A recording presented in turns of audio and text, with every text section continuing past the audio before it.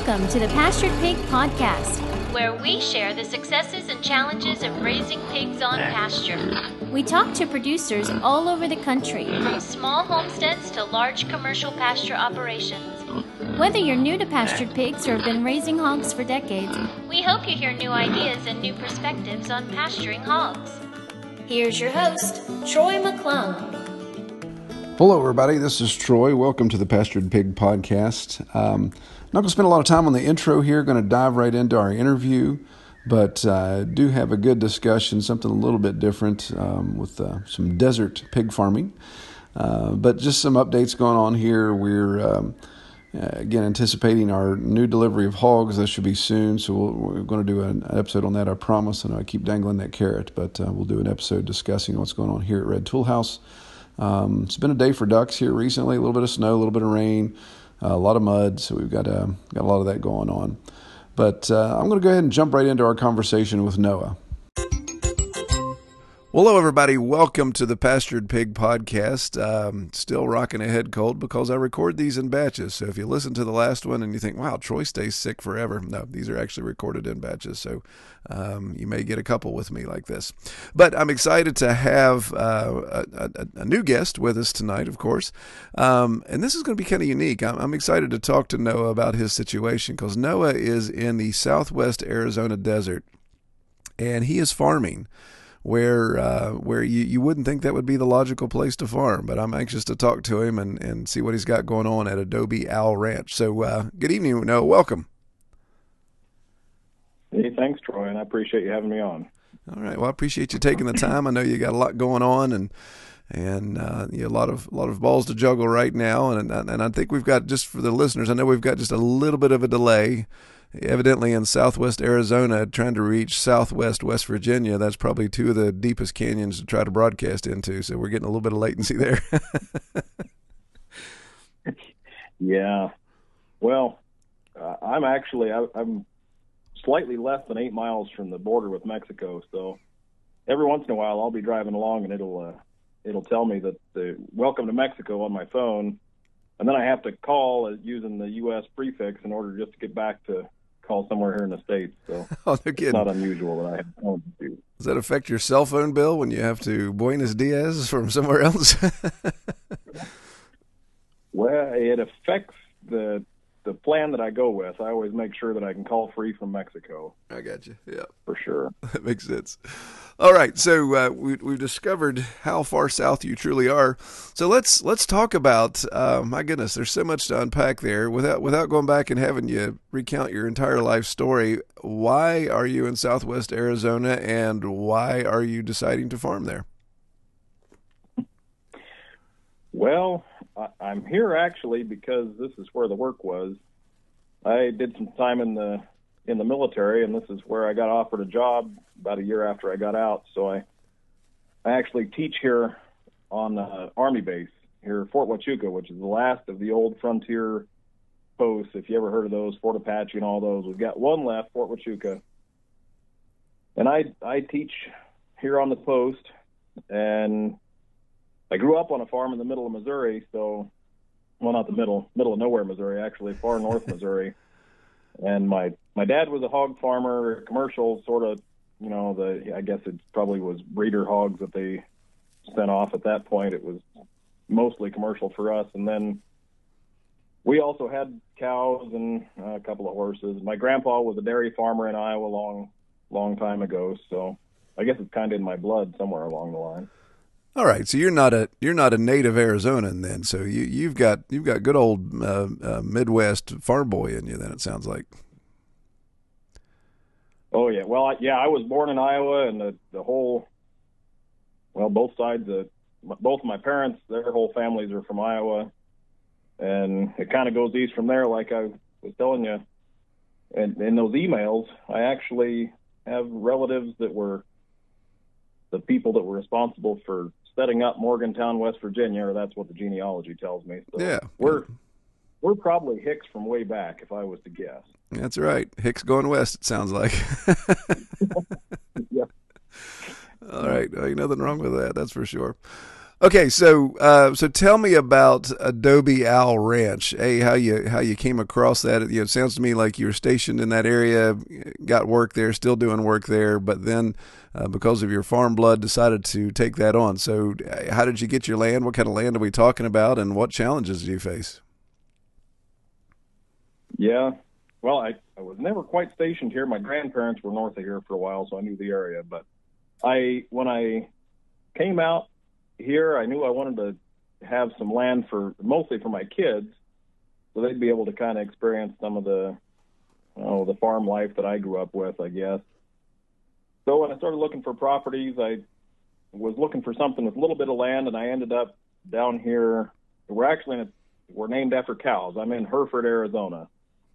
So, or I guess pig. Well, it could be pigs, but out here it's cows. There's a lot of cows still, not many pigs. Sure.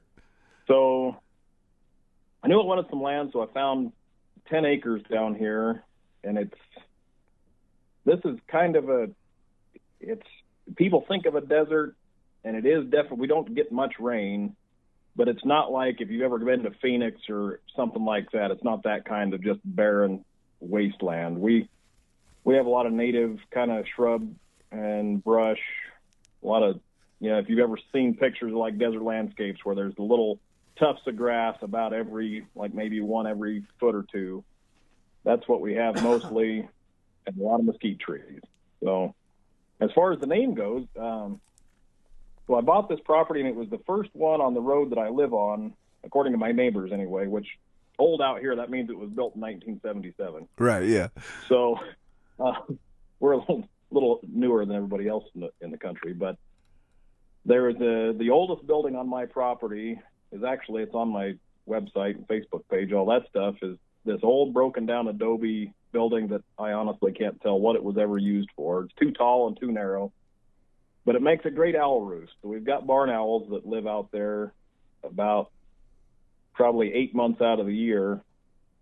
And so I like owls, so I started taking pictures of them, and the whole thing kind of came together from there because, it's a unique name, I guess, really. Adobe Owl Ranch. It just kind of, it rolled off the tongue, so I went with it. Yeah, definitely. Well, you're looking on your website here. There's several things that you've addressed there to come back to, but with the chickens you have, I'm sure that's another good reason for the owls to hang out. You have any issues with that? No, well, you can't really see my chicken coop there, but everything I do out here, well, the chicken coop was here when I got the place, but everything I build to put chickens in, I make sure it's a 6-sided box. So it's got a roof and 4 sides, because it's not just the owls. We've got a lot of hawks.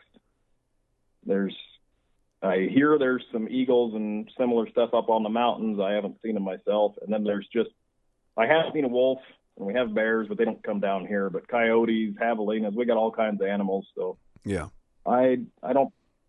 Although the only actual deaths that I've had on my property were the result of my dog, so I can't really blame the wildlife too much. Yeah, that's the way it goes.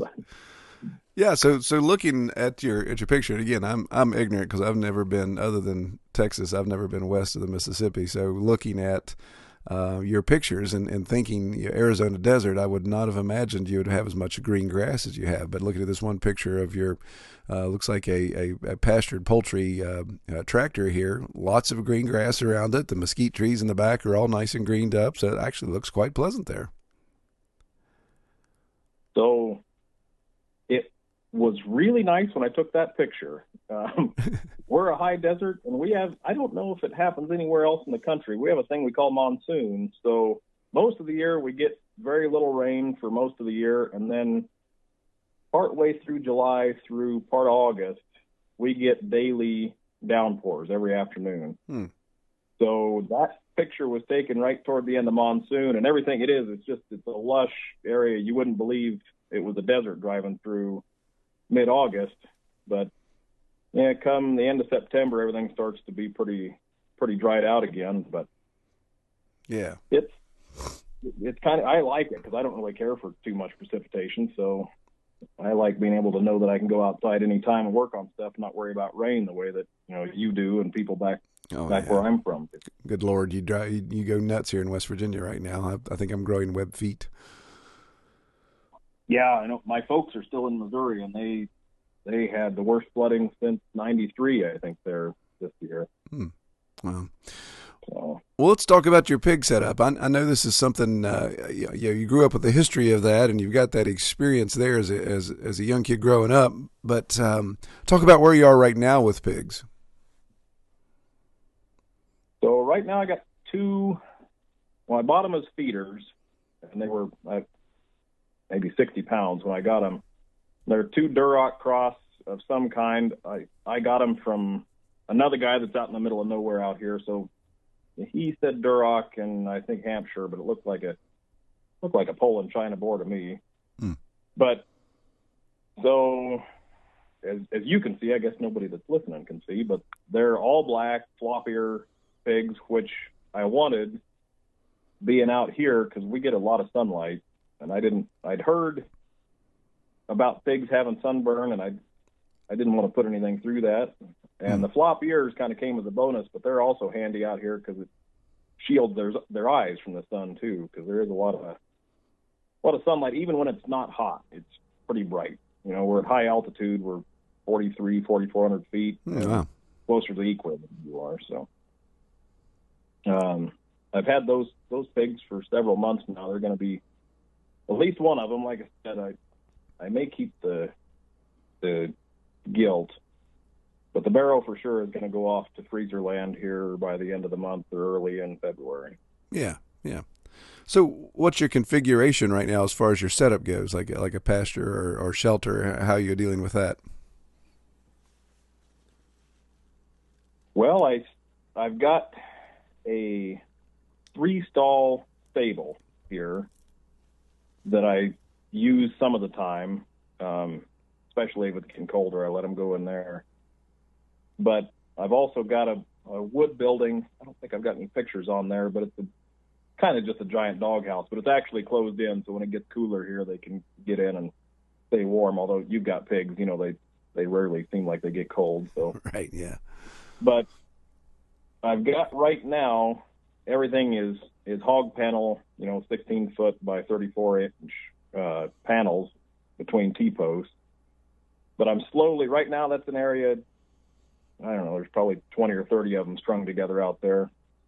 But I've been moving them, or I'm planning on moving. I've got them in an area right now that they've completely cleared out for me, which is great because there won't be any tumbleweeds there next year. Because tumbleweeds are kind of the death to all of us down here.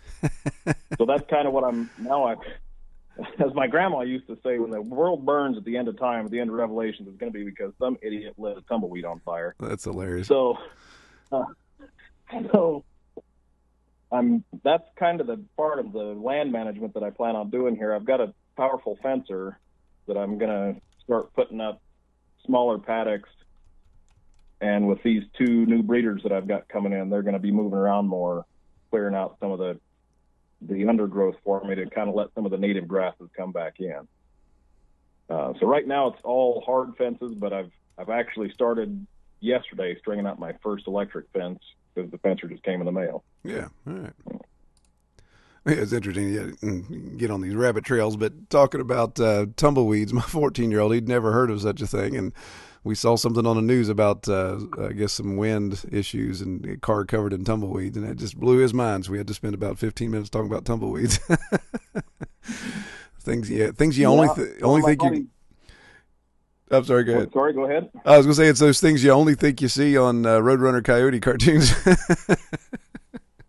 Yeah, well, I wish that was the only place I saw him. I actually work with a guy that's from up where that tumbleweed avalanche was, and we don't get it like that down here. They're not that big around. Probably a big one is maybe 2 feet from side to side. Yeah. But the problem is they'll stack up against any kind of structure you have. Like it's just like a snow fence. It is the same kind of thing. So you'll go out one day and you won't be able to get into a building because you'll have to smash all the tumbleweeds down. And then when you smash it, it's like smashing Cheerios. When you get done, there's just a little pile at the bottom. You think, how could that giant pile of tumbleweeds have ended up being 2 cups at the bottom of the door? Right, yeah.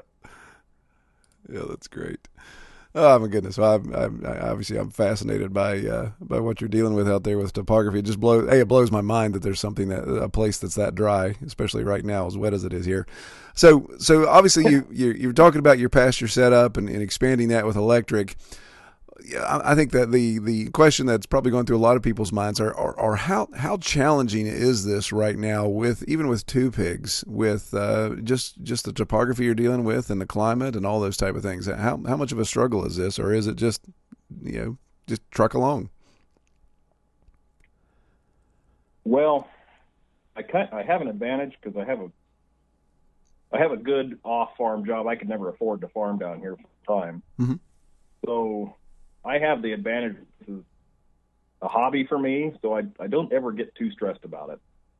And I'm also apparently really lucky because I haven't had any breakouts, knock on wood, yet. And I'll tell you that probably the biggest problem I have here is either mesquite trees, which I always call them a zombie tree because you have to dig them completely out to kill them. Yeah. If you cut one off the ground, the next year you've got a bush. Yeah. And if you cut that off, the next year you got another bush. They just keep going until you pull them out. Yeah, sounds like a sycamore tree. And then the other, what's that? As it sounds like a sycamore tree here. They're the same way. I call them alien trees because they just grow wherever. Yeah, it kind of is. It's like that. And then the other thing is we have caliche down here, is what we call the kind of earth. So if you were to take a core sample, I've got about maybe 3 inches of sand with some clay mixed into it and some dirt. And, the top's kind of hard to tell. And then you get down and it gets kind of more coarse and a lot more sand. It's more solidly sand only until you get down about 2 or 3 feet. And it kind of becomes, it's like a solid clay, but dry. So, for example, yesterday I went out and I was putting ground stakes into this fencer. And, normally you could take like a piece of conduit, put a water hose in the end of it and sink it in the ground in about, I don't know, maybe 3 minutes where you're at. Yeah. I stood out there and fought with the thing for probably half an hour, pounded into the ground and all that. And I got 4 feet deep. And then it took me, I don't know how long with a T-post driver to get that 6 feet into the ground.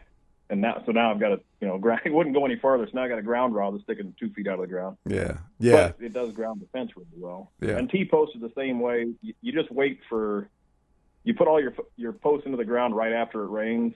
And then the good thing, I guess, is once they're in, they don't move.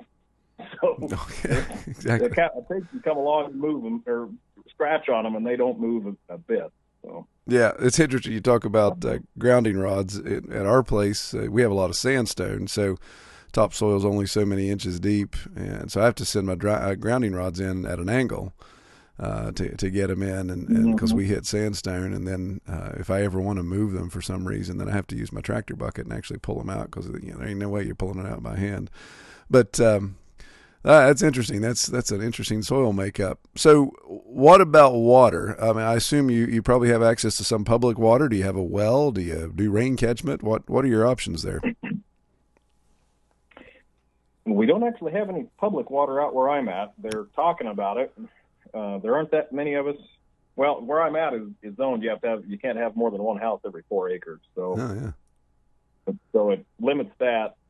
And so I've got a well that is presumably put in when the house was built. Actually, I think it's older than that. I've looked at some plat maps from back into the 50s, and there was a windmill here. Now, before that, there isn't a map that doesn't look like it was written by Columbus. But so we have a well here, and we're capped at the speed with which you can remove water from the ground. But most of, they keep talking about regulating this and regulating that, but most of us are extremely water conscious, much more than anywhere else I've ever lived. There's nobody, I don't know anybody that waters a lawn or does anything like that. I don't have any standing water. I use hog nipples for these pigs, and I've got them turned to where they can't just lay up against them and keep them running. So I'm pretty conscious with my water. Even my chickens are the same sort of a thing, where they are on a system where they have to do something to get water out. Because I don't want to. In fact, the dogs and the cat are on the same deal too. I don't want to have any water sitting around that'll evaporate and waste. And I do have a water catchment system also, because those monsoons I was talking about. My house, I don't know, I think it's about 2,000 square feet of flat roof, and I pull water off one side into an 800-gallon container, and it'll fill that between 45 minutes and 2 hours of rain here. So it really comes down when it comes down. So I am working on getting more. I want to put in an underground tank for livestock and all that, but that's obviously off into the future somewhere. But that'll drastically cut down the amount of water that I use. Yeah, so it sounds like right now with your well being your primary source, and then the amount of catchment you're doing, then that could be probably your biggest hurdle with scaling up as far as any type of livestock goes, or anything for that matter as far as water consumption.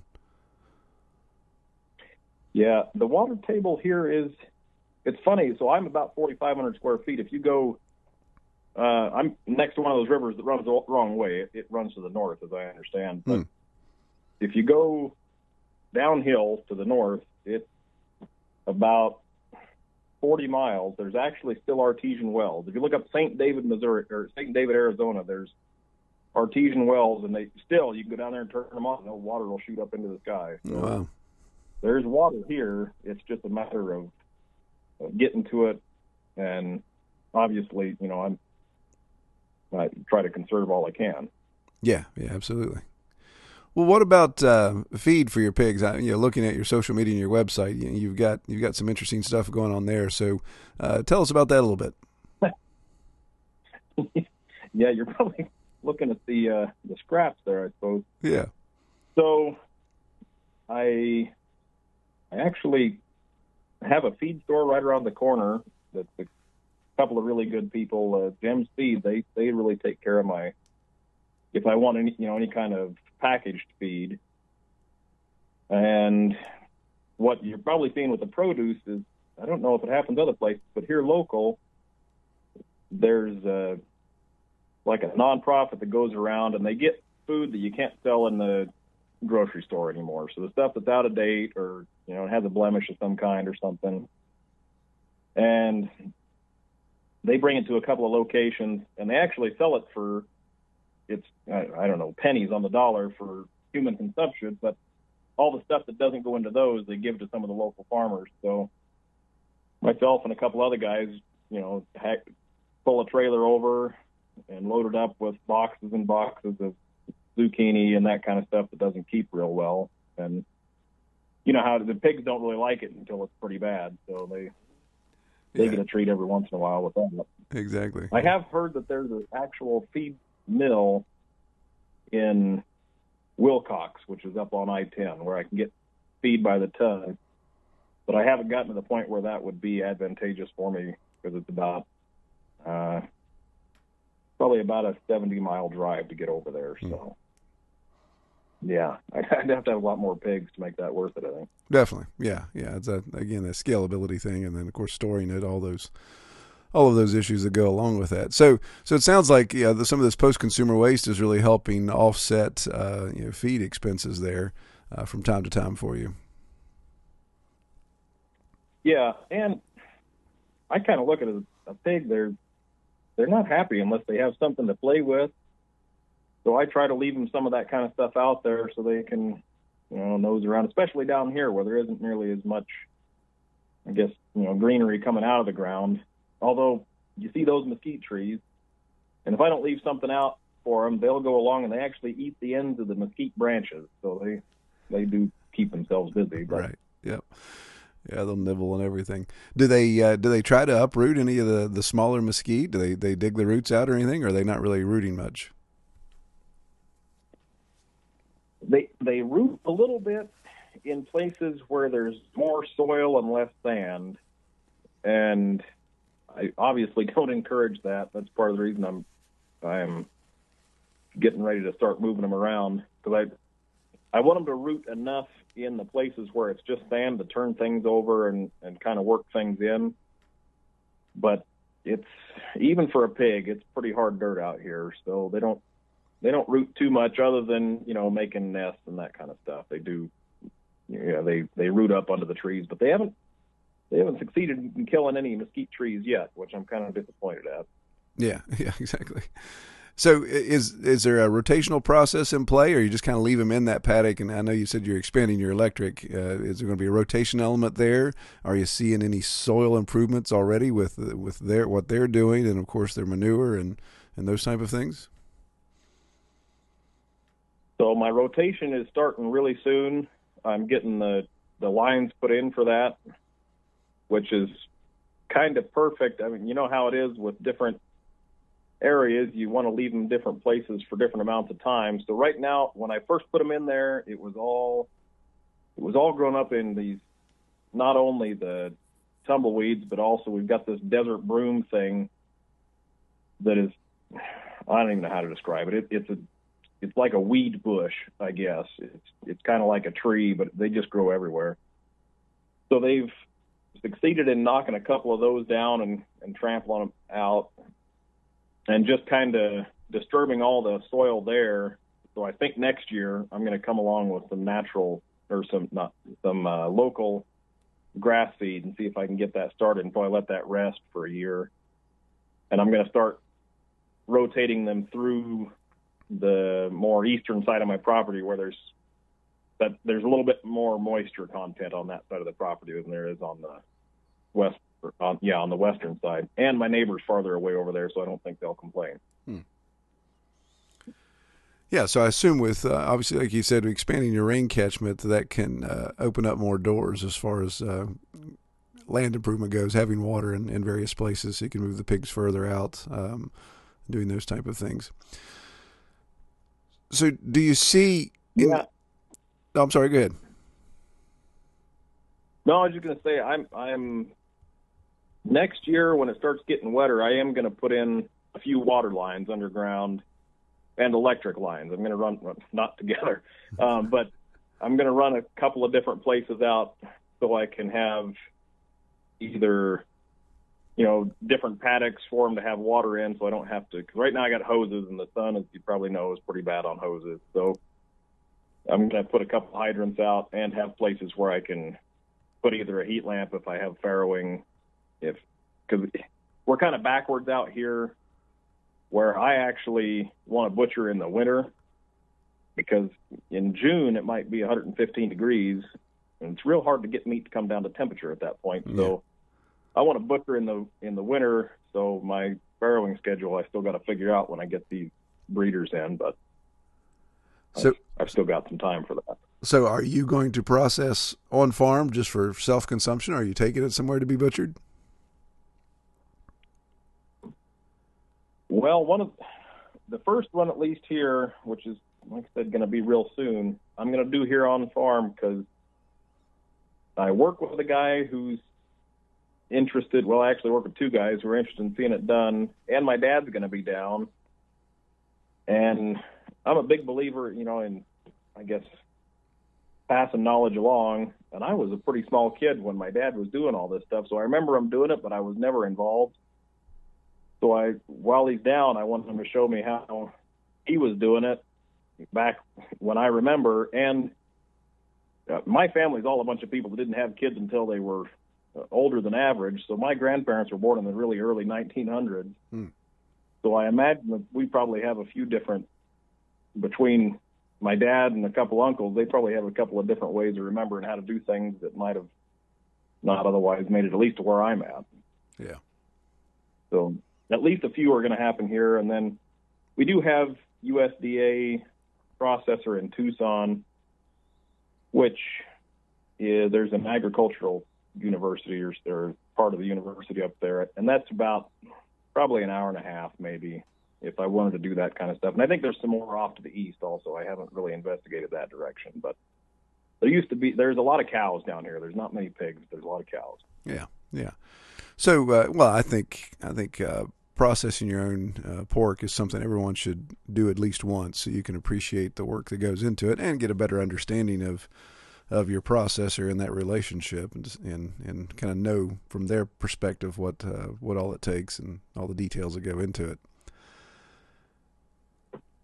Yeah, for sure. Well, and I hope that, my son's 4, but I hope in time, I can pass things along to him too, because it seems a shame that things, just because we found a simpler, more electrified way of doing things, it seems a shame to just let everything go to the past, Yeah, no, I agree. Absolutely. So, Noah, what do you think as far as moving forward? You kind of talked about within the next year, but what do you think 4 years, 5 years down the road? What does it look like? Are you thinking expanding your pork operation? Do you get into sales, or do you kind of stay at the homestead level as far as raising your own pork? I think by then, what I'd least like to see is be able to sell. I probably don't plan on ever selling cuts, but I'd like to be able to sell quarters or halves, or maybe even whole hogs. But the hogs I'm getting it'll probably be whole hogs, because I'm getting the guinea hogs, so they ain't that big to start with. But I'd like to sell those, because there's a lot of people down here that are either very health conscious or, loyal or local driven, that sort of a thing. So I think I have a market in the area. It's just a matter of tapping into it and showing people what it is that they can get local when they're used to, bringing their pork from wherever it is that it comes from here local. I don't actually know, probably California if I was to guess. Yeah, yeah. So I think, that's kind of my thought, is to be able to break into more of the health folks and the local driven. We've got a little town over here, Bisbee, which used to be a gigantic town way back in the day, which is all sorts of hippies, and I'm not one, but I can appreciate some of the stuff that they think. So I think I at least have some market over there. Yeah. Well, that's finding that niche market where you can either provide value-added product or just get a customer base that appreciates the uniqueness of what you're raising, and it makes it worthwhile. Yeah, that's my thought. And like I said, I know they're out there because we have a lot of local beef, and just across probably 45 minutes from me, there's actually some people raising lambs and stuff like that the other side of the mountain. So there's definitely a market. It's just about getting into it. Yeah. All right. Well, good. Well, as we get close to drawing to the end here, one question I ask everybody on our podcast, of course, is what is your favorite part or favorite experience so far in raising pigs on pasture? Oh boy, I think probably my personal favorite thing, and I kind of it's a 2-part deal. I really get a kick out of watching my kids. These pigs are real tame. So my kids will be out there riding their bicycles around, and they'll occasionally jump off and go over and rub a pig on the head or something, and then go back, and just seeing the interaction between I guess pasture raised kids and my animals, because I just don't think, a lot of people don't get that kind of opportunity. They're so separated from things, and these kids don't even think any other way. They can't imagine. I wouldn't think living like they did before they can remember, But I think as far as if it was just me and some pigs, I can't help but laugh every time I see one of these things run. Yeah. They're so happy and so ungainly when they're running that it just makes me laugh every time. Yeah, they're incredibly entertaining animal, that's for sure. Well, let me ask you about your kids real quick. So your kids are old enough to kind of understand what's going on there. So have you had the discussion as to that this is food walking around, or you think that's going to be an issue that has to be broached? No, we discussed that kind of stuff, and we've had the chickens for a couple of years. And right when we got the chickens, we had a discussion about how these are not, they're not like the cats or the dogs that are animals that we name and are keeping around as pets, that they know that when the chickens stop laying, they're going to go into chicken stew or whatever it is. And we just kind of carried that on to the pigs. I said, these are animals that are here, and they're I show the first thing I did was show them where bacon comes from, because who doesn't like bacon? That's right, exactly. So it does make a macabre conversation once in a while when they ask when they're going to be killed, but I think as much as a 4 and a 6-year-old can understand, they do. Yeah, that's good. Yeah, and I'll never forget the first time we had pigs, and of course we did the typical. We raised 3, and we were going to process 1 and breed the other. So our boys were much younger. They were probably around that 4-year-old age as well, and maybe a little bit older. And so we're sitting around the dinner table, and we're having our first dose of pork that we raised. And the boys had named the pigs, which I was a little leery of, but this one pig that we processed was named Notch because it had the most prominent notches in its ears from the farmer we got it from. And so my oldest, I just remember him setting down his fork at one point. He said, "Is this Notch? Are we eating Notch right now?" And I said, "Yeah, son, we are. This is the animal that we raised, and now we're going to enjoy it." And he said, "Wow, Notch really tastes good." So I knew at that point that I convinced them at least that there's no harm in enjoying the spoils of our efforts. No, and I would assume that we're both on the same page. I don't understand people that don't want to know where their food comes from, and I'm far from a vegetarian, but I kind of feel like if you're unwilling to ever dispatch an animal to be eaten, I'm not sure you ought to be allowed to. It's just, you don't know what it is that goes on. There's a lot of, it doesn't come out in a little white tray with, plastic wrapped across the top. They don't even slice their own pork chops. There's no work that goes into any of it. Right. I think that there's something, you appreciate things more when you see them up close like that. Well, yeah, and again, not to get macabre here, but when you think about dispatching an animal, and I had this conversation with somebody just the other day that they said, "Well, I eat meat, but I could never raise my own animals and kill them.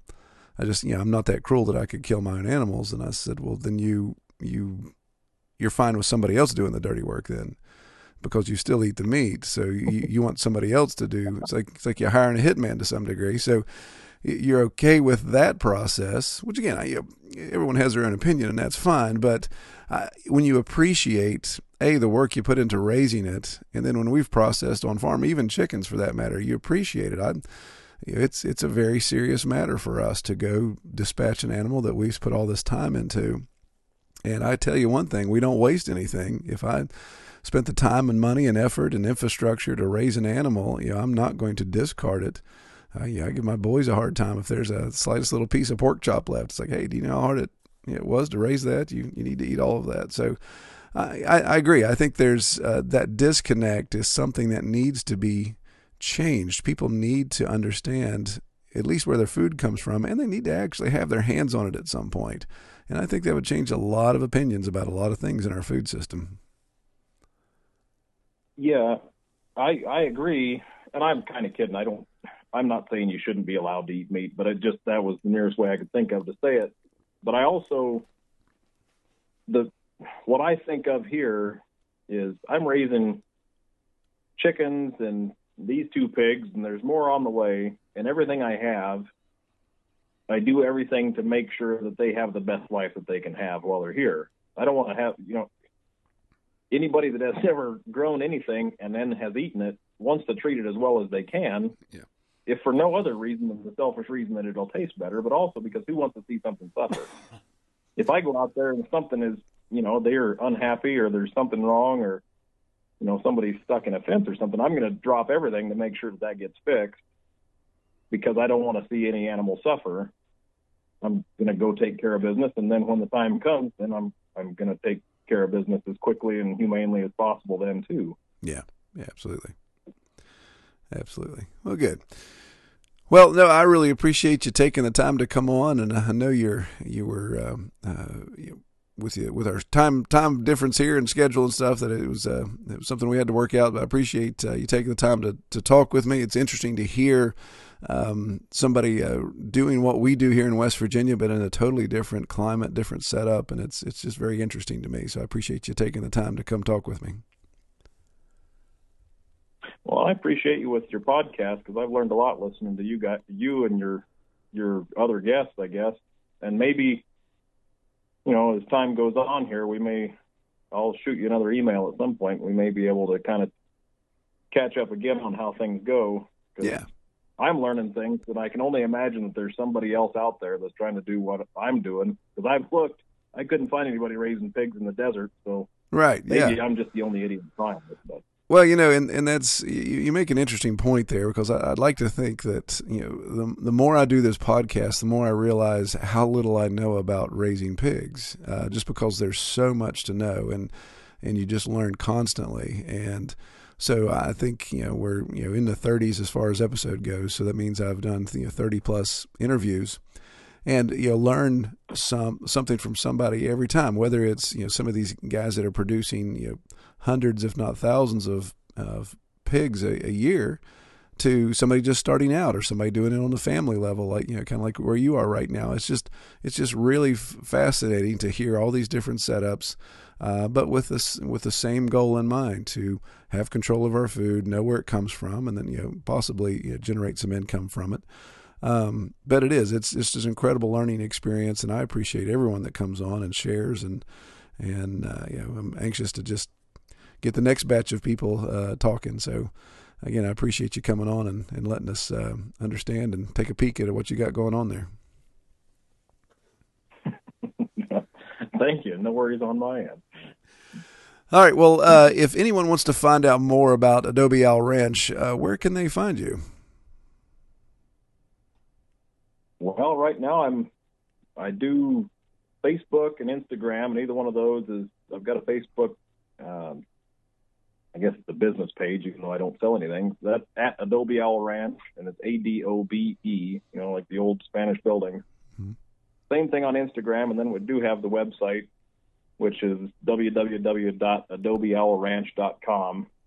And I try to get things on there as much as I can, but I'm like everybody else. I'm kind of short on time, so right now it's pretty sparse. Yep, that's the way it goes. Well, all right. Well, no, I appreciate you taking the time, and I'm going to let you go so you can enjoy the rest of your evening. And your evening's just getting started, actually, where you are. So you have some time to kill then. Yeah. All right. Well, man, sure. Have a good evening. Take care. Well, I really appreciate Noah taking the time to talk with me. It's interesting what he's got going on there in the high elevation desert. Be curious to follow up with him. He's just getting started, just getting some of these things in place. Be curious to follow up with him in a couple of years and see how things are going, see if he's overcome some of those challenges he faces. Well, if you know anyone or would like to be on the podcast, by all means, please go to redtoolhouse.com, click on the Pastured Pig Podcast link. You can fill out that form. And I apologize, I think I may have mentioned this already. The form wasn't working. I didn't realize it. So some of you guys that have filled out the form and wonder if I haven't contacted you, why not?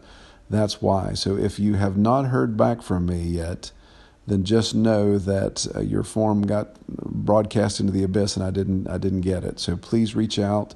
I'm not ignoring anyone. I will respond to you one way or the other. If you have not heard back from me, that means I did not get your input. So please resubmit. I think I've got everything all figured out there now. Well, I appreciate everybody taking the time to listen to the podcast. I pray you have a good week out in the pasture and you get to spend time with your pigs. All right, take care. We hope you have enjoyed this episode of the Pastured Pig Podcast. To learn more about our podcast, or to submit topics, or recommend guests for future episodes, visit redtoolhouse.com.